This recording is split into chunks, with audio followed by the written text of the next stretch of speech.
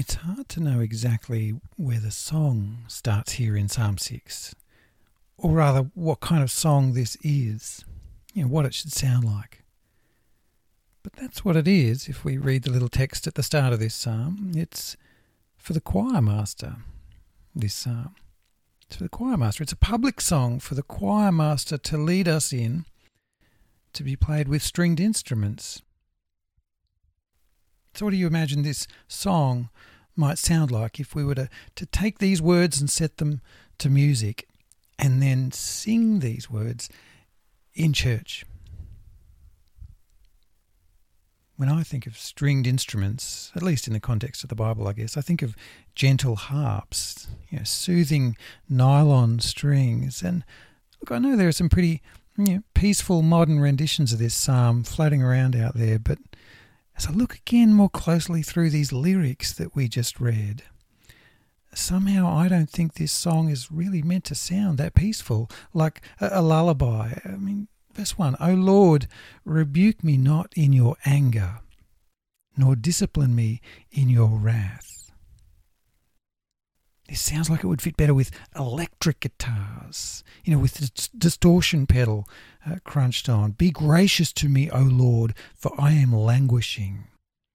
Heal me, O Lord, for my bones are troubled. My soul also is greatly troubled. But you, O Lord, how long? It hardly feels like David is singing here at all. It's more like he's writhing in agony, emotionally, physically, spiritually. David is just groaning. Be gracious to me, O Lord, for I am languishing. Heal me, O Lord, for my bones are troubled. My soul also is greatly troubled. Until he just can't find the words anymore. But you, O Lord, how long? And we're going to finish that line for him. Sometimes in life there just aren't any words. Sometimes it feels like there is no song that could possibly capture what we're going through. Times when we're just feeling destroyed by life. Times of crushing loss. Overwhelming grief and sadness, awful pain or sickness, unbearable shame. Times when, far from singing, all we can do is cry out in anguish, how long, Lord? How long? What are we supposed to do at times like that? How do you get through times like that? The book of Psalms is more than a book of songs. It shows us life lived. It captures all the various emotions of our human experience, the ups and the downs, and it shows us that all along the way through life, whatever we're going through, we can talk to God about the things that we're going through. And sometimes we're going through suffering. Because, it's not like Christians are given a magical get-out-of-pain card when they become Christians. I mean, some people think like that. God is some kind of genie who just grants our every request for health and wealth and well-being. But the Bible actually explains that suffering is just an inherent reality in this fallen world. And so it's normal for the Christian to experience suffering. So why do we keep falling for the idea that our suffering is, unexplainable, or that we shouldn't feel like this, or that somehow we're the only ones who ever seem to suffer? It's normal to experience suffering. It's a part of life for everyone. And yet we do often respond like that, don't we?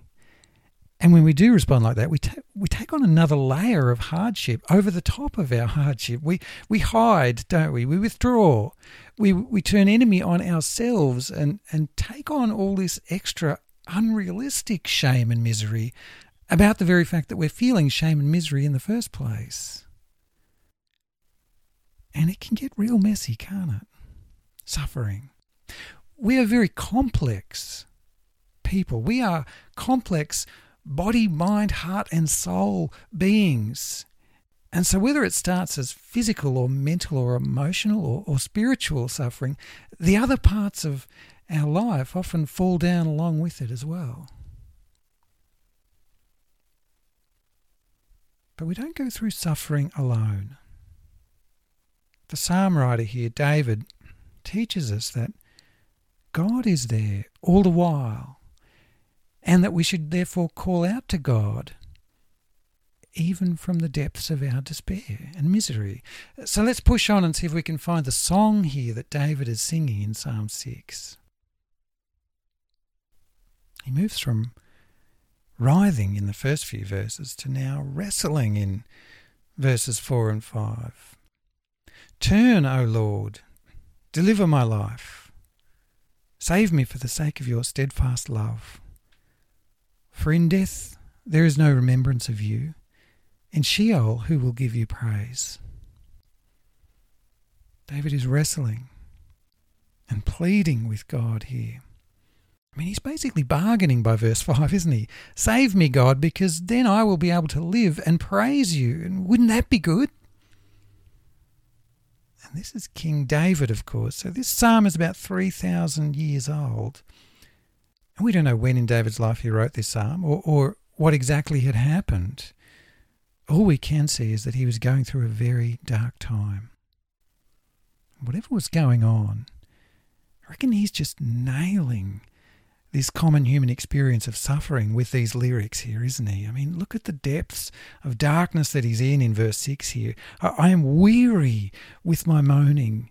Every night I flood my bed with tears. I drench my couch with weeping. My eye wastes away because of grief. It grows weak because of all my foes. Again, this is King David, but he shows us here not a king, but an ordinary human being, stripped of all dignity, a blubbering mess, distraught to the point of death as he feels, weeping until his eyes can weep no more. He's as familiar with suffering as the rest of us. And his blunt language teaches us a couple of very important things about prayer at times like this. First, we should always and certainly turn to God in prayer. And second, our prayer can be completely, honestly, raw. There's no sense of polish here, is there? It's just raw pleading and mourning. It may be hard for us to see what kind of song this stuff makes for, but it sure is a relief to know that we can be so raw, so real in our conversations with God like this. Because sure, this is a song on one hand, as psalms are. I mean, that's what psalms are. But so too, this is a prayer. This is a prayer for David. In the middle of his distress, he is pouring everything out to God. What happens to your prayer life when the rest of life falls apart? When things are bleak and overwhelming, when darkness and sorrow washes over you and keeps washing over you, what happens to your prayer life at times like that? For most of us, when suffering comes for us, it sometimes takes out our prayer life with it. At the very time we need prayer the most. David is teaching us in this psalm. He's helping us to refocus as to how we can respond to our suffering. He shows us here not just that we can and should continue to meet God in prayer, but what it might look like to keep praying to God in the face of such suffering. And it looks pretty blunt, doesn't it? David isn't holding anything back here. He's not sugarcoating his words at all, is he?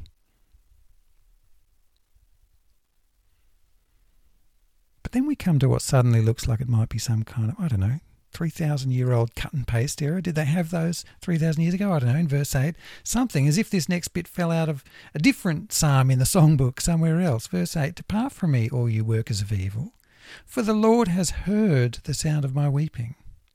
The Lord has heard my plea. The Lord accepts my prayer. All my enemies shall be ashamed and greatly troubled. They shall turn back and be put to shame in a moment." David sounds like a different man all of a sudden. Suddenly he knows that his weeping has been heard, his prayer has been heard, and how is verse 9 there? He confidently declares that his prayer has been accepted by the Lord. And yet there's no sense that his suffering has gone away just yet. And actually, if you read it all there, it sounds like it hasn't gone away, because he's still using future verbs there in verse 10 about his enemies. So it's not that his ordeals have ended, but that eventually they will end. And so the misery is still there for the time being, but his whole perspective has somehow shifted. And we might wonder at that. How does he arrive at that new perspective all of a sudden? Well, first of all, we can't be sure that it was all of a sudden. Or at least as suddenly as the song lyrics here make it feel. David probably hasn't captured here in these 10 short lines everything that was going on. So for all we know, this actually transitioned quite slowly for him at the time. And so you and I shouldn't be distressed if our suffering doesn't turn around so suddenly like this in this song. David might have been caught up in this wrestle for months or even years for all we know. But nevertheless, we've got to try to figure out David's experience here as to how the song does turn around for him. And to do that, I think we've actually got to step back from this little psalm and get a wider view and understand David more fully. We've got to tap into David's underlying theology, his wiring, what we know of him from elsewhere. And here's what I reckon it comes down to. He knows that his prayer has been heard and received because he knows that he can rely upon God's goodness. And in fact, there's a hint of that even in this psalm. He knows that his prayer has been heard and received because he knows that he can rely upon God's steadfast love. Verse 4. God's steadfast love.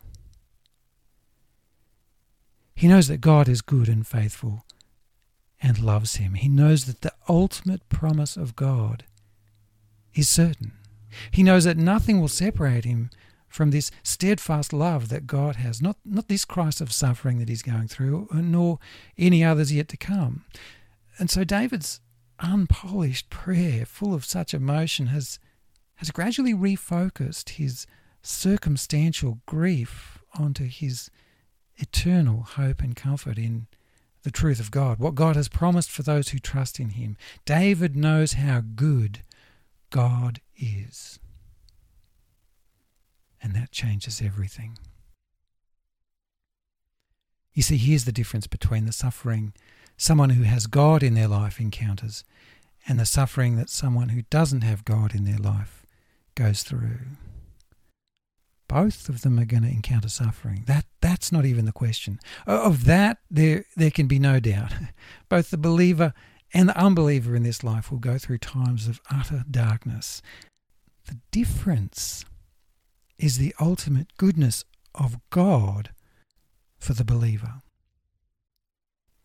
Because the person who has a relationship with the living God knows that in the eternal frame of reference, they are destined to spend eternity without suffering. Without suffering. And that truth about our eternal security and peace changes our whole mindset in the trials and sufferings and grief that we encounter in this short lifetime. The person who doesn't have a relationship with the living God doesn't have that eternal frame of reference. So their current suffering and distress is all they can really see. And therefore, it can altogether crush them. And in fact, the final outcome for those who don't belong to God is that they will face an eternity of suffering just like this, even worse than this, because they won't have God and they will be forever cut off from God and all of his goodness. But David is the other kind of person. David has a relationship with God and an eternal perspective of peace and comfort to therefore look forward to. And that knowledge sustains him. In the depths of his suffering in the here and now, that truth sustains him. It doesn't matter whether his suffering eases or not in the here and now. He's got a bigger picture to put it all into its proper place. In fact, I reckon Psalm 6 might have made some pretty good lyrics for a death metal song, except for the fact that throughout the whole thing, more than 10 times by my count, the singer keeps naming or speaking about his God. The God who he knows is with him all the while and is watching over him all the while and is even sovereign over everything he's going through. The person who has a relationship with the living God can see above their suffering to the God who loves them and has their future securely in his hand. David knows God is sovereign over his suffering and that it can be used for his good. In fact, if we come back to verse 1 at the start, perhaps David is asking for that very thing. God, let this not simply come on me from your anger and your wrath. Let it be, in the end, for my good, because of your steadfast love for me.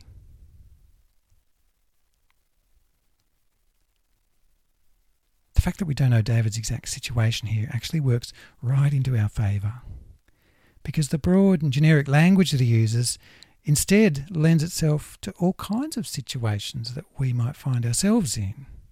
So we can borrow these lyrics, word for word, we can borrow these lyrics if we want, in all kinds of scenarios, and even if only a verse or two seems applicable at the time, we can borrow this song. Jesus did that, by the way.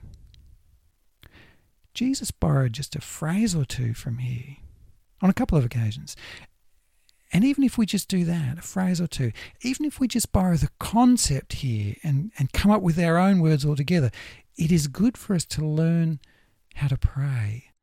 Learn somehow how to even sing as we push through our own suffering in this life.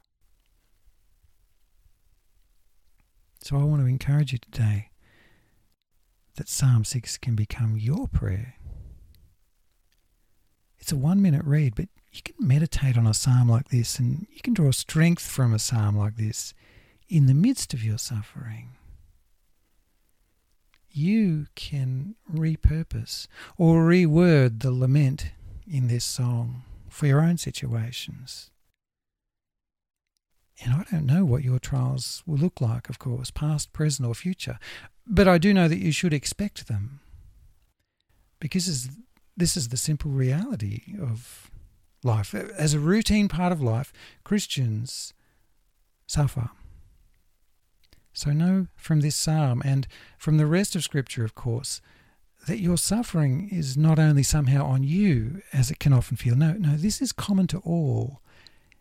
And know too from this psalm that whatever battlefield you are fighting on, whether it's grief or pain or sin or shame or any other, you should pour out your sorrows to God in prayer.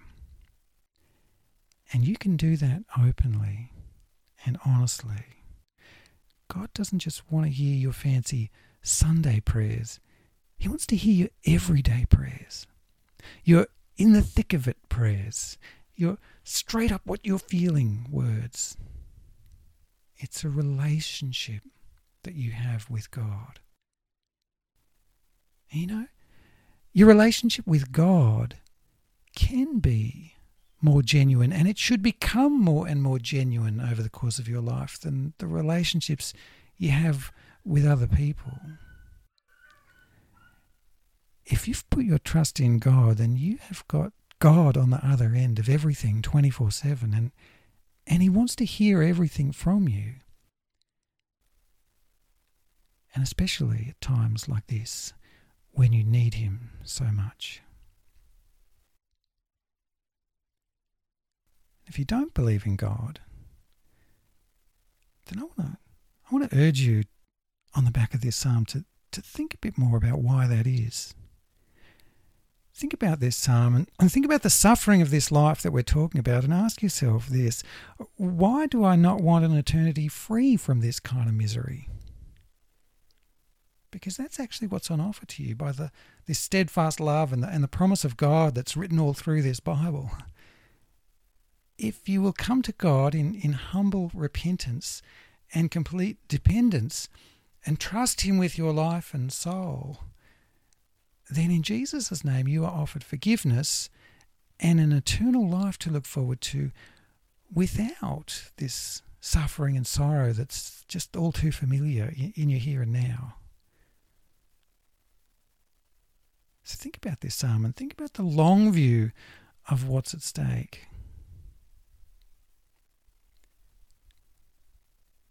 You see, ultimately, suffering is part of the fallout of sin.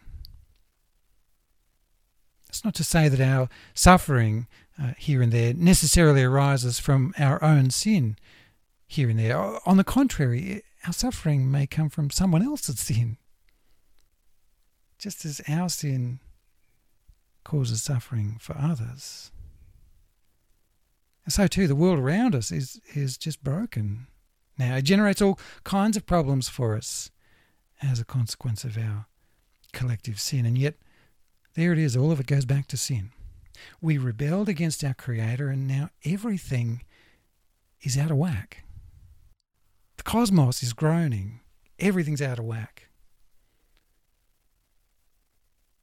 But there won't be suffering in the new creation, because nor will there be sin. But to open that up for us, that new creation without sin or suffering that we're looking forward to open that up for us, Jesus Himself first had to endure a kind of suffering that we can't even comprehend. So I want to close by telling you about one of those times that Jesus borrowed from this psalm, to give you another insight into the God who really does know our suffering firsthand. It's in the middle of John's Gospel in chapter 12. At a point in the narrative where Jesus switches over from His earthly ministry to begin preparing for the cross that He came for. And He borrowed from this psalm when He said, "Now is my soul troubled." It's John 12:27. Now is my soul troubled. Jesus Himself expressed the grief in verse 3 of our psalm. But He knew that He had to endure that for us. Now is my soul troubled, He said, and what shall I say? Father, save me from this hour? But for this purpose I have come to this hour. And then in the Garden of Gethsemane, He continued to agonize and He poured out His emotion in prayer. And the teaching of this psalm again comes to mind as we think of Jesus weeping in anguish there. The cup of suffering that Jesus had to drink was terrifying for Him and so unright and unfitting for Him to take on. But He took it, He endured it for us to be set free from this sin and suffering in this fallen world. So when you do find yourself praying to God in the midst of your agony, in the suffering of this life, know that he acquainted himself with such suffering to prepare that glory that he now has in store for you.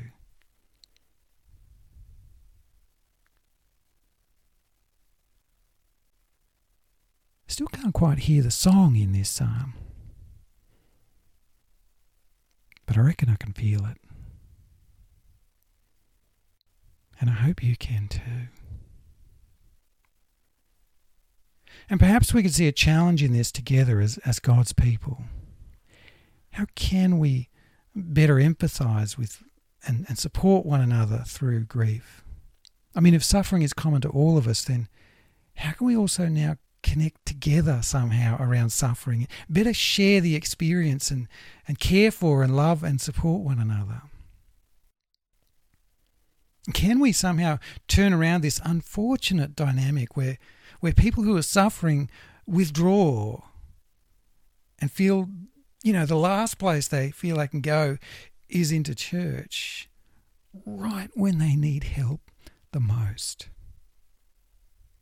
How can we pursue a church culture where the crushed and broken and overwhelmed feel welcome in church, and where no matter who they are or what they've done or what it is that they're going through, they will experience real love and fellowship when they do come? You see, I keep coming back to the fact that this psalm was written as a public song. It's for the choir master to lead us in together.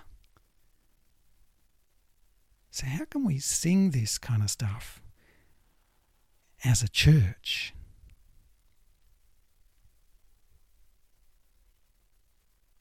Plenty for us to think about. But for now, let me pray. Heavenly Father, we know that you know us, and we know that you love us. And so please, Father, teach us to keep asking you for help when we go through suffering in our life. Help us not to withdraw and close down. Father, for those of us here today who are suffering, we pray that you would strengthen their faith and draw them deeper into relationship with you. Please continue to be gentle with them. And where you are willing, when you are willing, please heal and bring comfort to them. And always, Father, whenever any of us go through suffering, please comfort us and refocus us on your eternal promise to us. Fix our eyes on the things above, the things yet to come. And thank you that it is to come. Thank you for saving us out of this sin. Thank you for the infinite shame and suffering that you took on to do that for us. In your Son Jesus, who suffered and died to take the shame of judgment that should have fallen on us. So help us now to look forward to the glorious heaven that you have prepared for us. In the meantime, help us to learn how to love and support each other, despite all the suffering in and around us all. Help us to do church. In Jesus' name, amen.